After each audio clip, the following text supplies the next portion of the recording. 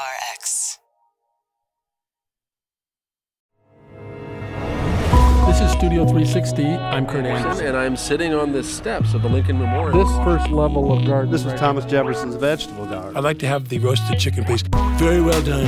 Editing is all about timing. I try to get a little bit away from the actual subject. You must get sick of your own voice, right? Studio 360. With Kurt Anderson. This hour, we're going to talk all about unfinished business in the arts. But first, let's raise a glass. In my family, we think the wine you drink the most should be the best. We like Paul Masson's Burgundy. Toward the end of his life, Orson Welles was better known for making commercials, like that one for California Wine, than making movies. His filmmaking life had begun brilliantly with Citizen Kane, which he wrote and directed at age 25. But then his career foundered. He decamped to Europe, and by the 1970s and 80s, lots of people considered Welles somewhere between self-indulgent and self-parody. We will sell no wine before it's time. Yeah, I mean, I think the public perception of late Orson is that, kind of a has-been doing wine commercials. This is the documentary filmmaker Morgan Neville, best known for 20 Feet from Stardom, which won an Oscar in 2014, and earlier this year, Won't You Be My Neighbor, his lovely portrait of Fred Rogers. The fact of the matter is, he was taking all of that money and making films. I mean, He said, as an actor, I am a prostitute, but as a director, I remain virginal. Right. Starting in 1970, Orson Welles was pouring his money and effort into one movie in particular, The Other Side of the Wind. And this film kind of consumed him for many years. He tried to finish it for the rest of his life. And in fact, he died in 1985 with the movie still unfinished. He'd shot hundreds of hours of footage, but before and after his death, it was ensnared in these Byzantine financial and legal complications for decades. The governments of France and of Iran were part of the mess. I mean, it's probably the most famous movie never released until now.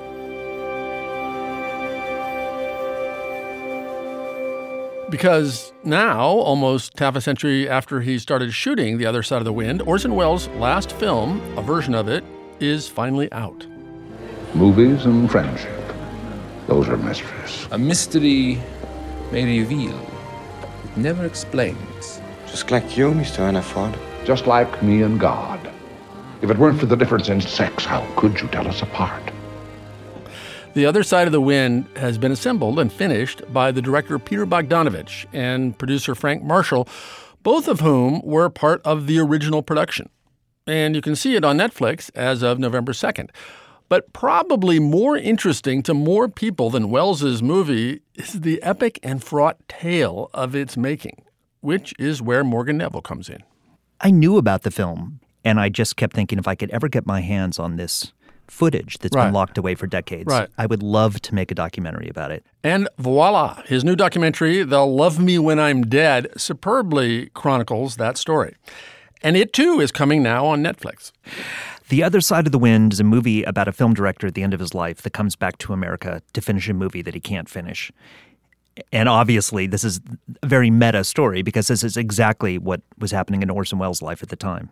And, you know, even though Orson hated to ever think of his own movies as being autobiographical, they were all autobiographical in different ways. Well, and this one, so clearly, I mean, the central character, played by John Huston, is an aging famous film director. So not only is The Other Side of the Wind an unfinished film about the fictional making of an unfinished film about the film world and contains a film within the film and a documentary crew shooting the director making the film. So here's your documentary about the whole thing, right? I mean, it's the kind of thing people say, oh, it makes my head explode.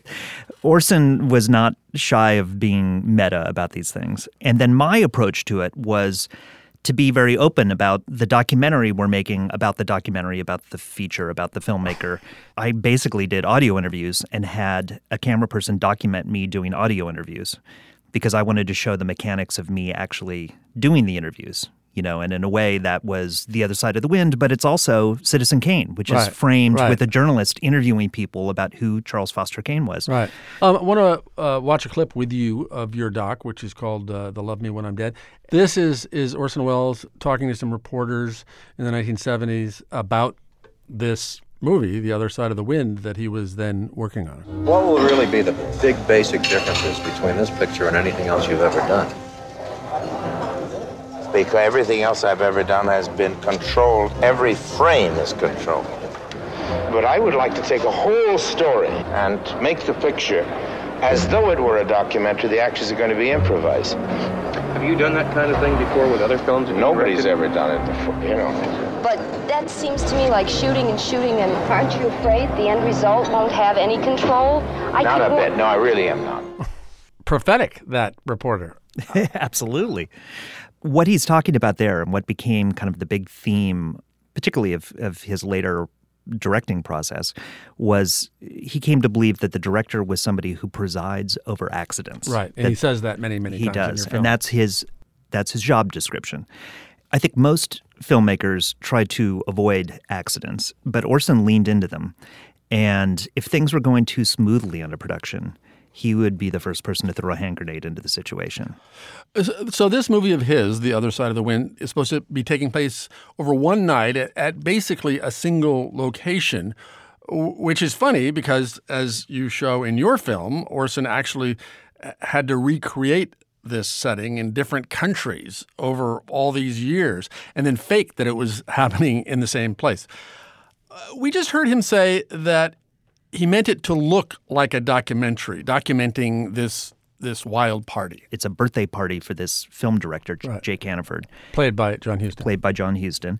The idea is there are cineasts and film crews and film students shooting every angle of it in every imaginable format, and that what is constructed at the end is all the scraps from this party from all these different cameras put together into a documentary. We're the close-up on Hannaford people. And these ladies are from Life, I guess. Up here, look over here. I'm independent. Kister from the Film Institute. So it's a found footage film, which if it had come out at the time, I think it would have been the first found footage feature ever done. Yeah, very, 21st century avant-garde seeming, right? So many people talked about the fact that if Orson was around today, how much he would have loved the fact that you could shoot a movie on a phone and edit it on a laptop. No kidding. And when you look at the kind of editing he was doing, sometimes hundreds of edits in a scene. I mean, absolutely staggering editing. And he was doing it the old-fashioned way on a flatbed, a Steenbeck, with physical tape and film is unbelievable. Let's watch a clip of The Other Side of the Wind, of this party, that demonstrates his loose mockumentary style.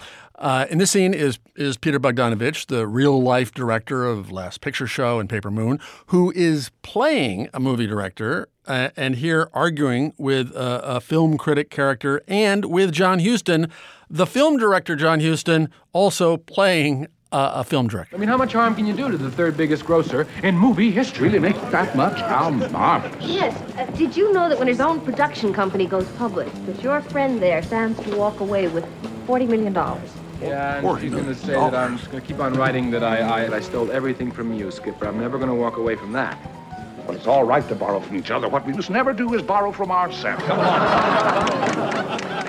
I mean, this movie seems so different than the movies we know Orson Welles for. I mean, Magnificent Ambersons, Lady from Shanghai, or Citizen Kane, they seem so precise and so rigorous.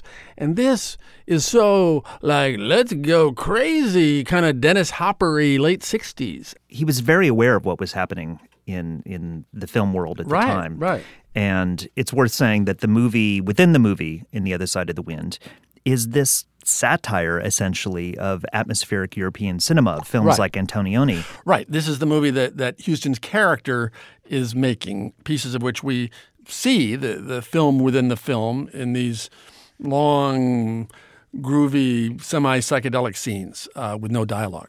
It's basically a guy following a woman around a city. And there's some beautiful images he makes for this kind of satirical version of this European cinema. And he kind of felt like, oh, I could do that in my sleep. Are you kidding? So you want some of that? Here's some of that. Right. So at the end, when he died, there was all this film tonnage that he'd shot. What shape was it in? And were you working with Bogdanovich's team as they pieced together Orson's film? We were doing two projects at once. We were getting the footage at the same time, day after day. But there was kind of a firewall between the two films. So we were making our documentary on our own. And then there was another team of people led by Peter Bogdanovich and Frank Marshall who were restoring the film and trying to actually finish Orson's feature. So that was a gargantuan task. So there are about 100 hours of dailies. And the thing is, Orson shot this over years. So, a normal movie would have a shooting ratio of maybe 7-1. This is a ratio of maybe 50-1. So there was so much more footage. And of course, the way Orson shot it willy-nilly over years and many different continents meant that it was odds and ends and scraps and, of course, different formats, right? Different formats, Super 8, 16, 35. And so as we were working on the film, the footage was coming in dribs and drabs. So every day you would get a batch of odds and ends. It was like random puzzle pieces, and you didn't know how they belonged and what they fit into.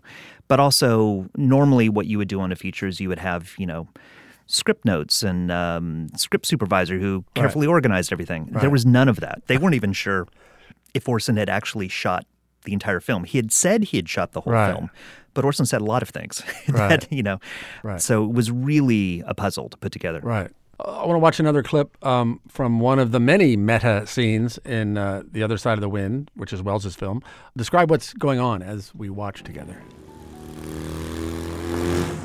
And if there is a bomb, when does it blow up? Well, we don't actually know. So this is Jake Hannaford's producer pitching Jake's new film to the studio boss. What do we know? You better ask Jake. I'd better read the script. The studio boss is a thinly veiled version of Robert Evans, who was running Paramount at the time. Oh, there is a boy. Jake is just making it up as he goes along. He's done it before. Now, in that scene, is there a script? There is no script. From watching your documentary and watching the film, one wonders, was there a master plan, or was it too much making it up as you go along? How, do you have a sense of what was he really doing as he was doing it? Well, there was a script.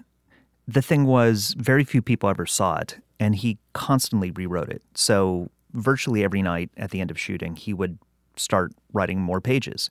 And those pages would sometimes be given to the actors, sometimes not, sometimes kind of randomly. The overwhelming sense I got from everybody I talked to was, I have no idea what this movie's about, but Orson does. Yeah. So as much as there was mass confusion on the part of the crew, everybody was certain that Orson knew exactly what he wanted. Right. What do you think, though, looking at it in retrospect as the figurer out of this puzzle? Did he? I'm not sure. Honestly, I think there were times when he did, but I think he just kept reinventing it. I think he would have an answer, and as soon as he had that answer, it would slip through his fingers and he'd say, well, what could it become now? Right. It was constantly morphing. And then as he was editing, it was being reinvented one more time. And he believed in that, the idea that it's never It's all in the editing, he says, in your film. He does. And he believed that. He believed you could make it into a completely different movie in the edit. Right. And whatever one might say about this film, he had ambition for it being his greatest work. It's always my next work is my greatest.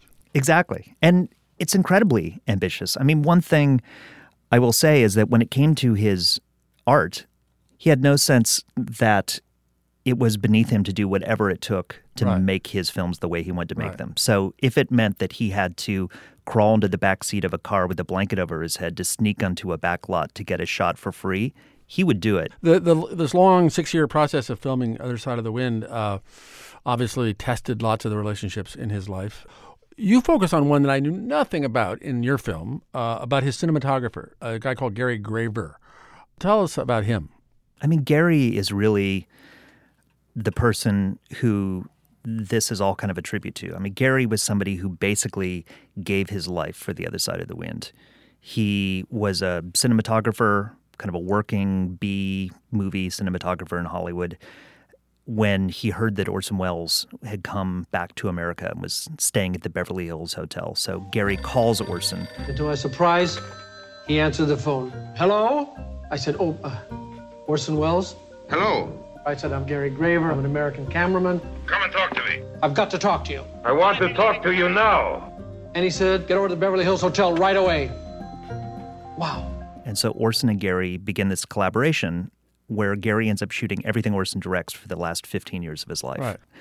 Gary was somebody who believed The Other Side of the Wind would legitimize him as a filmmaker and as a cinematographer. And the more elusive it became, the more kind of tragic it becomes to me. Gary went through multiple divorces during this time. He didn't get to see his kids much, and he couldn't have a normal cinematographer's job. So, because Orson might just call him and say, hey, I need you here and wherever. Exactly. Orson could make incredibly unreasonable demands of the people around him. And when people couldn't ultimately live up to those demands, he would see this as evidence of his view of human nature, that people weren't trustworthy and faithful and people could betray him. Gary was the one person who never betrayed Orson because he sacrificed everything in his life for Orson. John Huston, he directed great films, Maltese Falcon, The African Queen, The Man Who Would Be King, and he acted a lot, especially when he was older, like in Chinatown. Getting to see him here, a new John Huston movie is a real treat. It is. I'm a huge Huston fan. And what's really interesting is that John Huston and Orson were part of a club that maybe just was the two of them. You know, that they were both actor, directors. They both came from the same generation. And I think they both loved and respected each other tremendously. There weren't a lot of people that I think Orson felt that way about, like he did about John Huston. And manly men who could make fun of being manly men. Exactly. And all that, Like, I think they really, really enjoyed each other. And Orson acted in 3 of John Huston's films, too. Oh, I didn't realize that. Yeah. But Orson kept feeling that perhaps I should be playing this role. Right. But if I play this role, everybody's going to think it's me. Yeah. And I don't want people to think it's me. And he said the only person in the world who could play this role is John Huston. Yeah. Your film is delightful, and it's very fast-paced. Not to say frenetic, but fast-paced, and this unusual pace as well. And it has these brief, funny, cinematic punctuations throughout and a kind of occasionally comic scoring. It's just terrific. But it's not like your work, right? Was part of your thinking like, I want to make a movie that Orson Welles would have liked? Sure. I felt like I had not just permission, but responsibility to take chances. Because if you're spending that much time looking at a character like Orson and seeing how many extreme chances he took at every possible turning point, it inspires you to say, you know, this is an opportunity to do whatever I would normally do here. Let me think about how to do it differently. To do a down-the-middle, straight making of documentary would be doing him a huge disservice.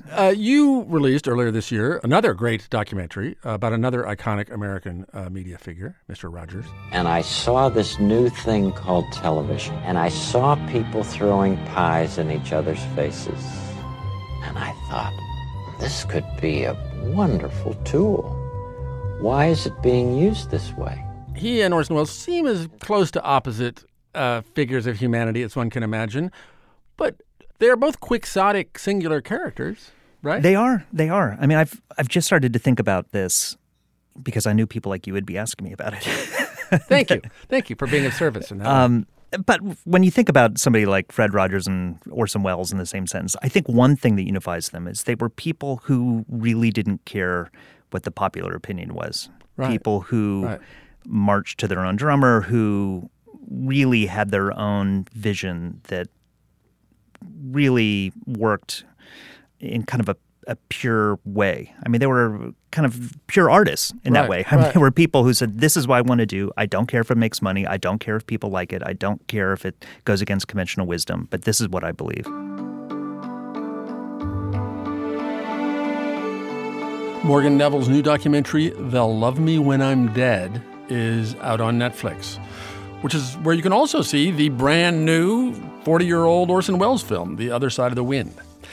If you're planning a double feature, I would definitely advise watching the documentary first. And for the record, Morgan and I have worked on some projects together that, appropriately, have not yet come to fruition.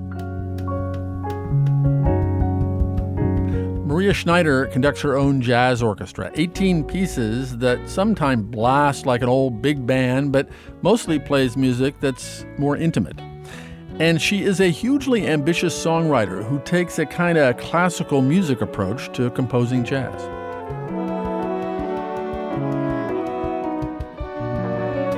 Schneider grew up in Windham, Minnesota, population 4,600, and you can hear the Midwestern in her voice.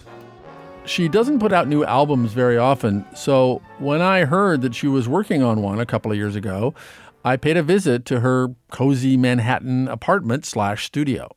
It's called the Thompson Fields, and it's about this farm back home. And I had walked to the top of the silo just a few years back and looking at the bean fields and thinking about all the families that I know, all the And by beans, we mean soybeans. Yes, soybeans, yes. and just thinking about the generations in our families and the stories and seeing the wind blow across these beans and just feeling the spirits and the layers of life there in the seemingly empty vastness of it all. Now, how does that, though, when you get back to here, become music?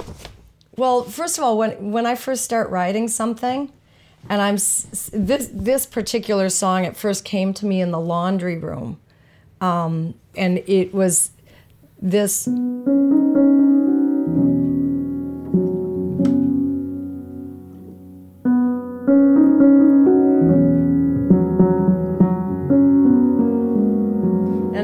And so I'll be sitting here writing something like that or hearing something like that, and all of a sudden, as I'm listening to that, I'm transported to on top of that silo. Uh-huh. So this particular piece, if I'm just kind of going through here to see if I can find...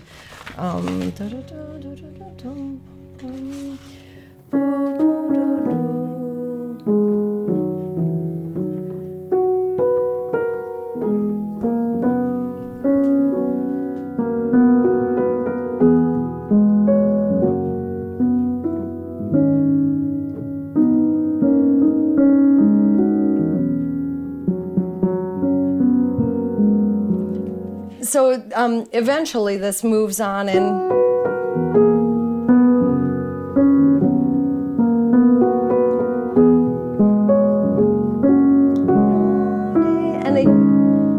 it goes to the key of A flat.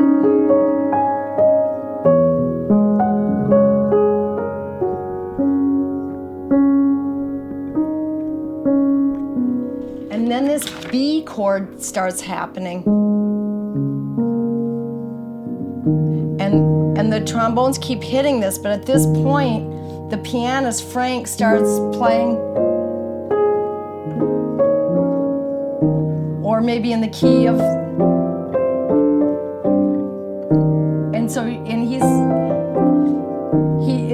he starts playing in bitonally against this B to somehow get the feeling of these different things happening. And now what I've got in my head is that maybe I'm going to want the guitar player maybe to start playing in F. I don't know. And then maybe the piano, so that it's almost very Ivesian. It is. In its idea. And when you say you might have the guitarist do this, you don't know yet. I don't know. I have to talk to him about it, and maybe having him do something with a lot of reverb, so it almost feels like there's another tonality in there. I mean, we've been working on this thing for a while, and I'm not quite satisfied yet. So, it's like a work in progress. And the trick is when you're dealing with improvising musicians, and I want this effect, and I'm not happy until I am sitting on that silo and I am feeling and I am seeing all these families and all these my parents' friends who are gone. When I feel that they're there, then I know we've got it, and we don't have it yet. So yeah. I have to try to describe what this is that I want. That's the composer Maria Schneider. So, was she able to finish that piece and get it just right? We followed her for a whole year to find out. And that's ahead on Studio 360.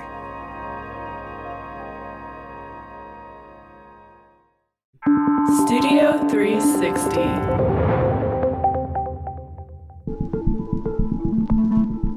It's hard to know what exactly makes any sort of creative artist ready to declare a piece of work finished, or what accounts for especially productive runs while they're working on pieces. Those uncanny minutes or hours of focus when you're so immersed in what you're writing or painting that the rest of existence just sort of melts away. How does all that work? That's what Heather Berlin tries to figure out. She's a cognitive scientist at the Icahn School of Medicine at Mount Sinai Hospital in New York, studying the neuroscience of imagination and creativity.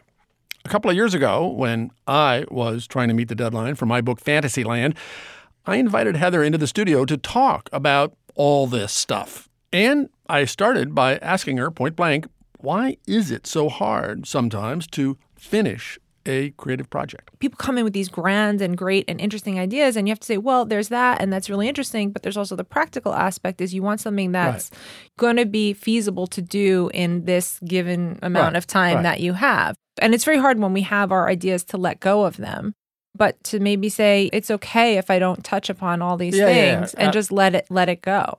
Not that I want to medicate myself, but what are those medicines that make one more creative, theoretically?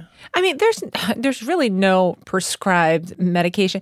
You'd have a good practice if you did that. Yeah, I should start thinking about that.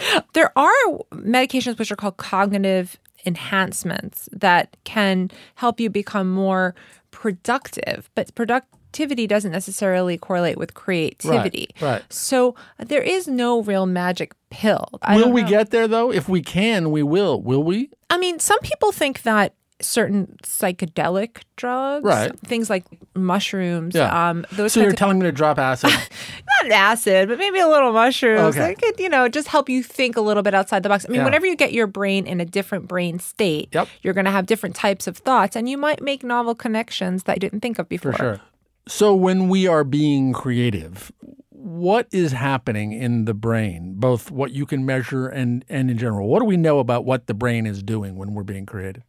So there are different types of creativity. So we know a little bit about what's happening when you're being spontaneously creative or sort of in the moment improvising.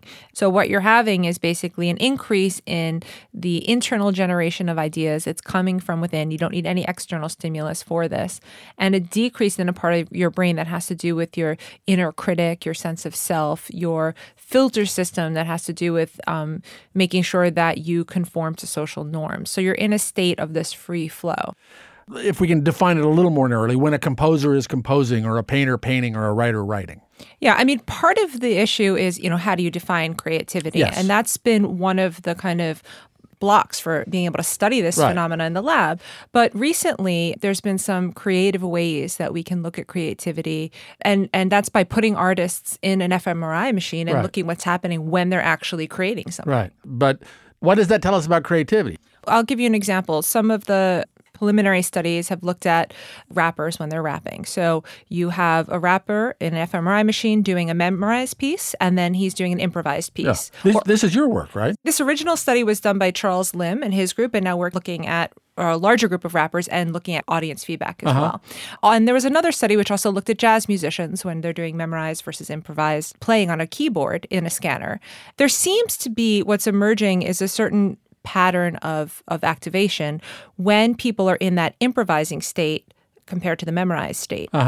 And the same people doing essentially the same thing, although they're making it up as they go along in one case. Exactly. So in one case, we show them random images, and they have to incorporate those. So they have to do improv. Yeah, exactly. It has to make sense. It has to rhyme. It has to stay on beat. It's quite a complex cognitive task to do, so it involves lots of parts of the brain. And I get that. And so what are you finding when they're actually improvising versus just reciting a thing that they've already written?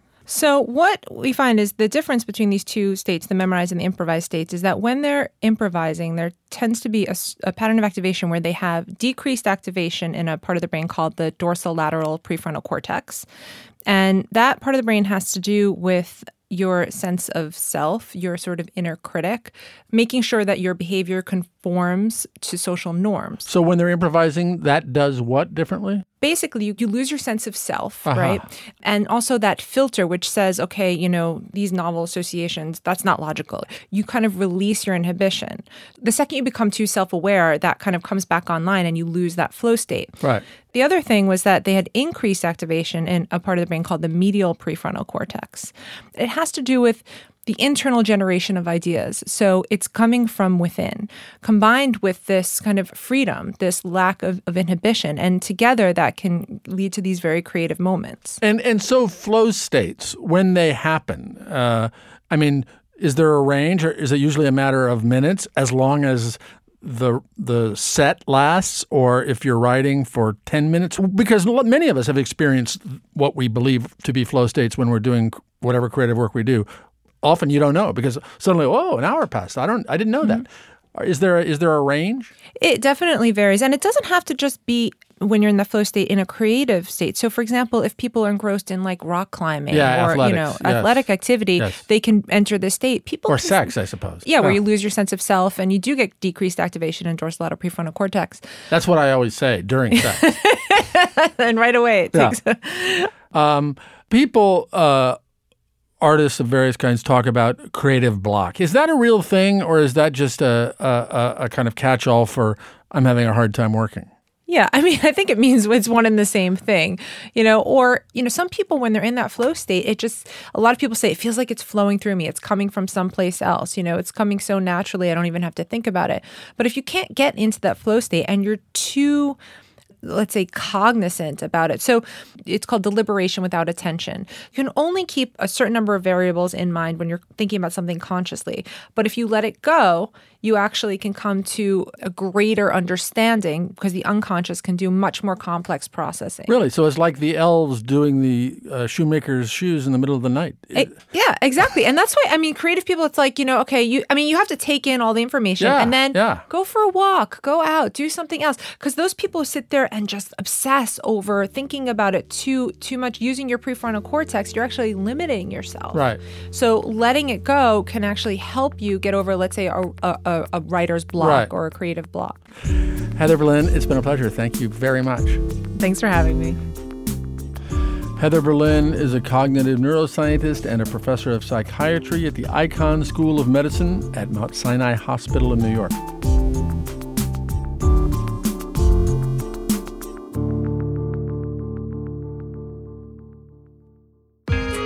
Coming up, the musician Alejandra de Haza thought that she had found her creative soulmate. We were just on this roll. It was pure creativity, pure life, pretty much. So, too good to be true? That story is next on Studio 360.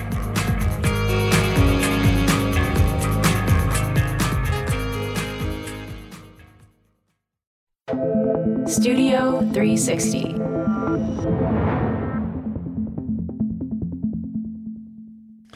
Today on Studio 360, we are talking about the challenge of knowing when a piece of creative work is finished. This particular song at first came to me in the laundry room.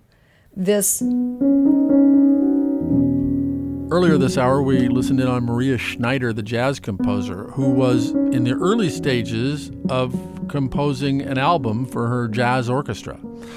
Her process is a complicated one. She relies on her musicians to improvise around musical ideas that she's come up with and help her come up with the solutions that then become part of the finished composition. I want this effect, and I'm not happy until I am sitting on that silo and I am seeing all these families and all these my parents' friends who are gone. When I feel that they're there, then I know we've got it, and we don't have it yet. When she was making her album, The Thompson Fields, Schneider took her entire ensemble, more than a dozen musicians, to her tiny hometown of Windham, Minnesota, so they could soak in the landscape and community feeling. Here is her pianist, Frank Kimbrough. We stayed out at the Thompson farm. They have room for about half the band to stay there. We can just kind of stretch out at his farm for a day or two. It's beautiful because it's, I think she was referring to it as native prairie.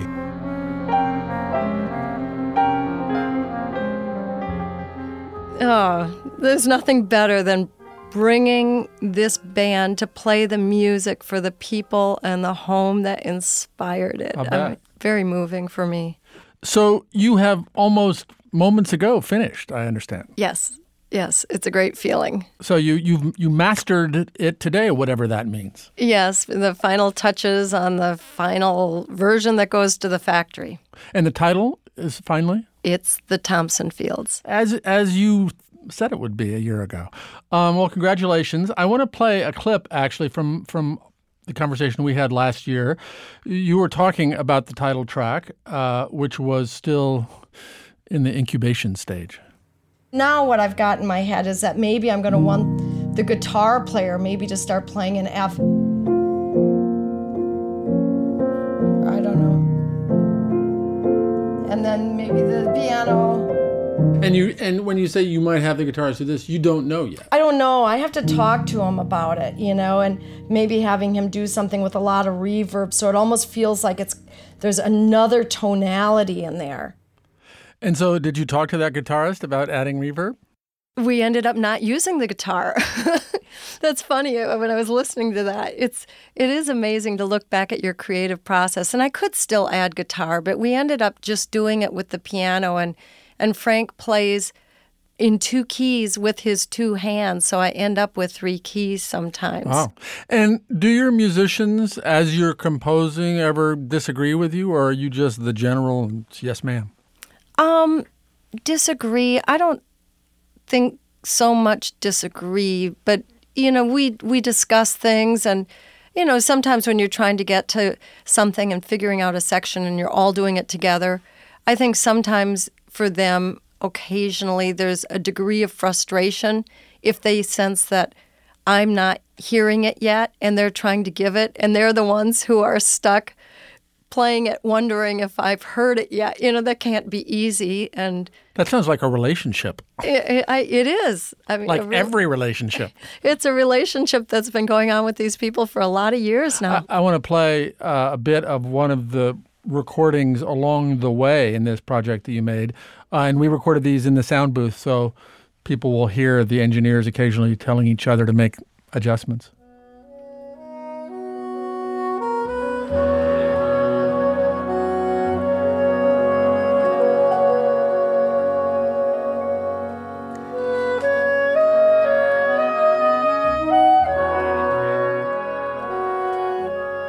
So is this what we're hearing now the first time you played that piece in the studio? In the studio, yes. But that's not the take we used. I can tell that. Tell me what you're hearing that wasn't quite right, that you wanted to fix in the subsequent takes. I'm hearing that there's a little bit of a lack of flow in the time. This piece has I wanted to capture some motion, so I think we're all kind of finding our way, and I think that our final version has a little bit more flow to it. This isn't enough forward propulsion for you? Yeah. Yeah, well, here it feels a little weak. Yeah, this definitely isn't the take, but, not bad. Let's hear the final version on this album that you have just signed off on.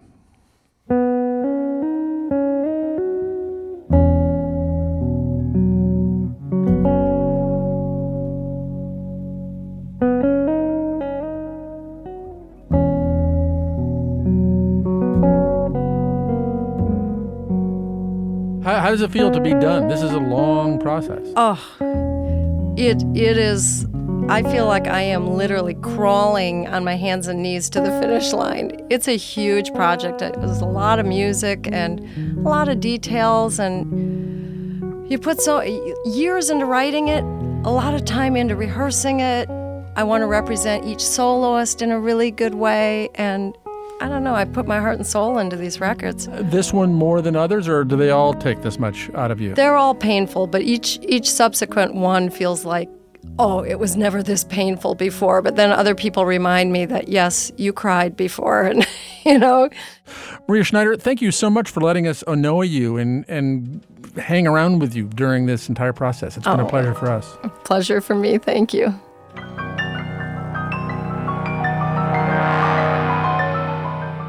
That album came out in 2015. Her newer one is called Maria Schneider and SWR Big Band. So what if it's not your own procrastination that gets in the way of finishing something? What if it's more like fate? That's what happened to a band called School of Seven Bells.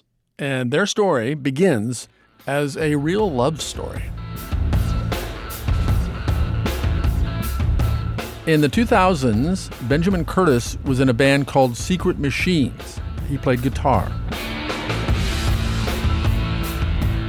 At the same time, Alejandra De Heza was in another band called On Air Library. Ali and Benjamin met when their bands ended up on a tour together, and it really was kismet, like in a movie. There was just something that hit. It was like lightning, and I knew that we were definitely going to do something together in life, definitely, but also musically. It just kind of immediately went hand in hand. And that something became their band, School of Seven Bells.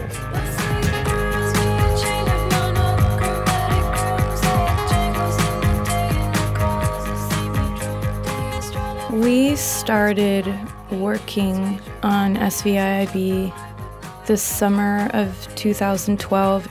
It was just one of those things where we were just on this roll. And so we just went into the studio every day and spent like 12 hours straight just hanging out, writing music, recording it. We just had so much freedom. We were so happy. So that summer, it was just pure creativity, pure life, pretty much. Yes.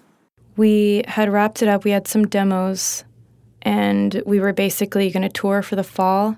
And then he got sick, and in the beginning of 2013, we checked him into the hospital. My name is Brandon Curtis. I played in the band Secret Machines with my brother Benjamin. I was in Germany, and I got a phone call saying that they were doing a biopsy, but it was to the point where they felt like they needed to start chemo without even getting the results of the biopsy. And a couple of days after that, he was diagnosed with T-cell lymphoblastic lymphoma. And the minute that he got the diagnosis, they started him on chemo. After that, I think there was like maybe only a few times that he could leave the hospital, just because I honestly don't know what made him more sick, if it was the chemo or if it was the cancer, but you couldn't tell at that point. He had been living in the hospital for months. We kind of like set up in there, and he had a lot of stuff. He had his laptop and drives and little USB keyboards, and he's like stopped eating, but he was still kind of like spending hours a day in front of his laptop making music. Confusion was written during his treatment. He just started playing this synth. I'm not sure if I even knew he was recording or not, but we always had a mic set up and everything. So I was just kind of like singing into it, and the whole thing was pretty improvised.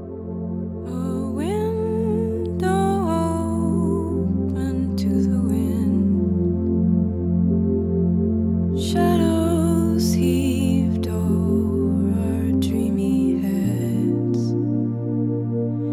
Confusion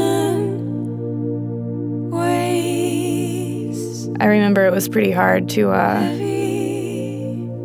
even get the words out, because we were both crying when we were recording this song. And I understand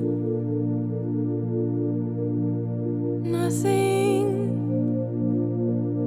of these.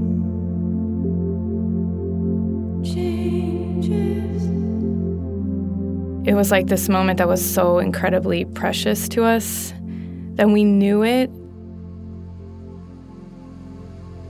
And we just kept everything as it was. That's how it came out.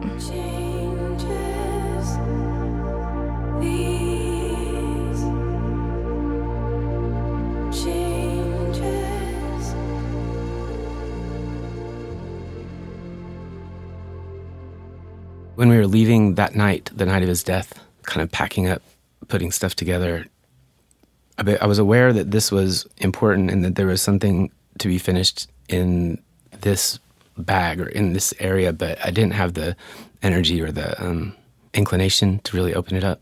Honestly, it's such a blank to me, that time.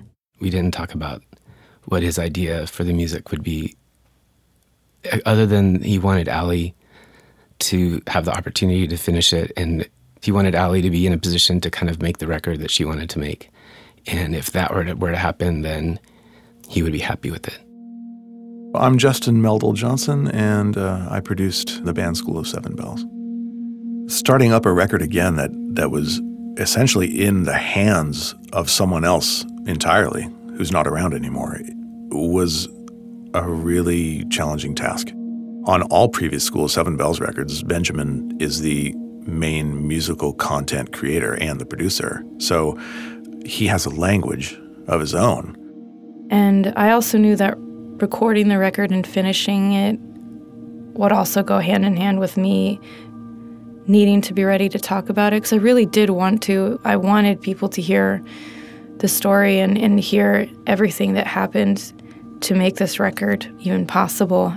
Everything was done in Benjamin's shorthand, and it was scattered across several hard drives and had very proprietary bits of software that was being used to create it, and was very hard to replicate in, say, an entirely different studio environment. I'd been in the room with him running Pro Tools or Logic and just kind of helping him put microphones in front of speakers. And so I was aware of how things were set up and like the housekeeping aspect of digital recording, labeling files. And so I knew how he was working. So with the help of Brandon, we basically took it all apart and put it back together again. Ablaze was one of his favorite songs. He was just like, immediately from the beginning, had this vision for this song. He just always had this like celebration in mind.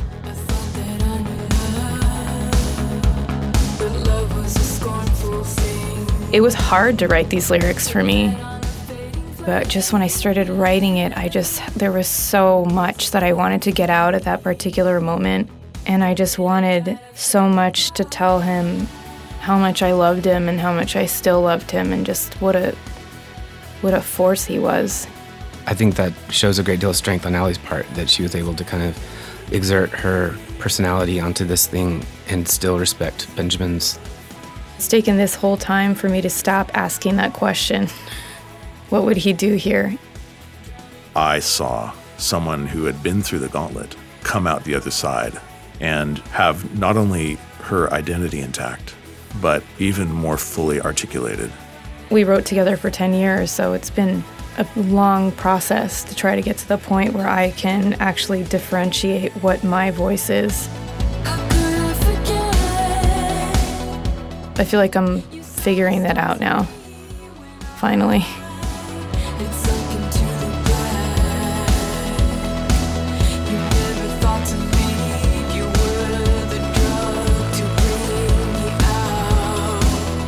School of Seven Bells' final album, SVIIB, came out in 2016.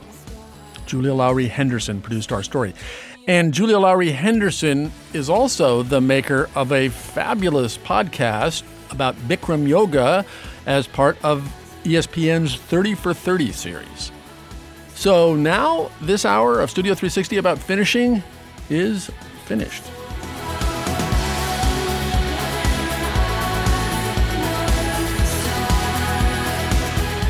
Studio 360 is a production of PRI, Public Radio International, in association with Slate. Our executive producer is Jocelyn Gonzalez. Our senior editor is Andrew Adam Newman. Our sound engineer is Sandra Lopez Monsalve. Our producers are Evan Chung, Lauren Hansen, Sam Kim, Zoe Saunders, Tommy Bazarian. Our production assistant is Morgan Flannery. And I'm Kurt Anderson. If things were going too smoothly under production, he would be the first person to throw a hand grenade into the situation. Thanks very much for listening. PRI, Public Radio International. Contemporary art sells for crazy high prices. And we expect the artist to keep making art for art's sake? There is this sense we want the artist to be pure. The moment they start thinking about the market and will something sell or won't it sell, they're screwed. It's over. The price we pay for the prices we pay for art. Next time on Studio 360.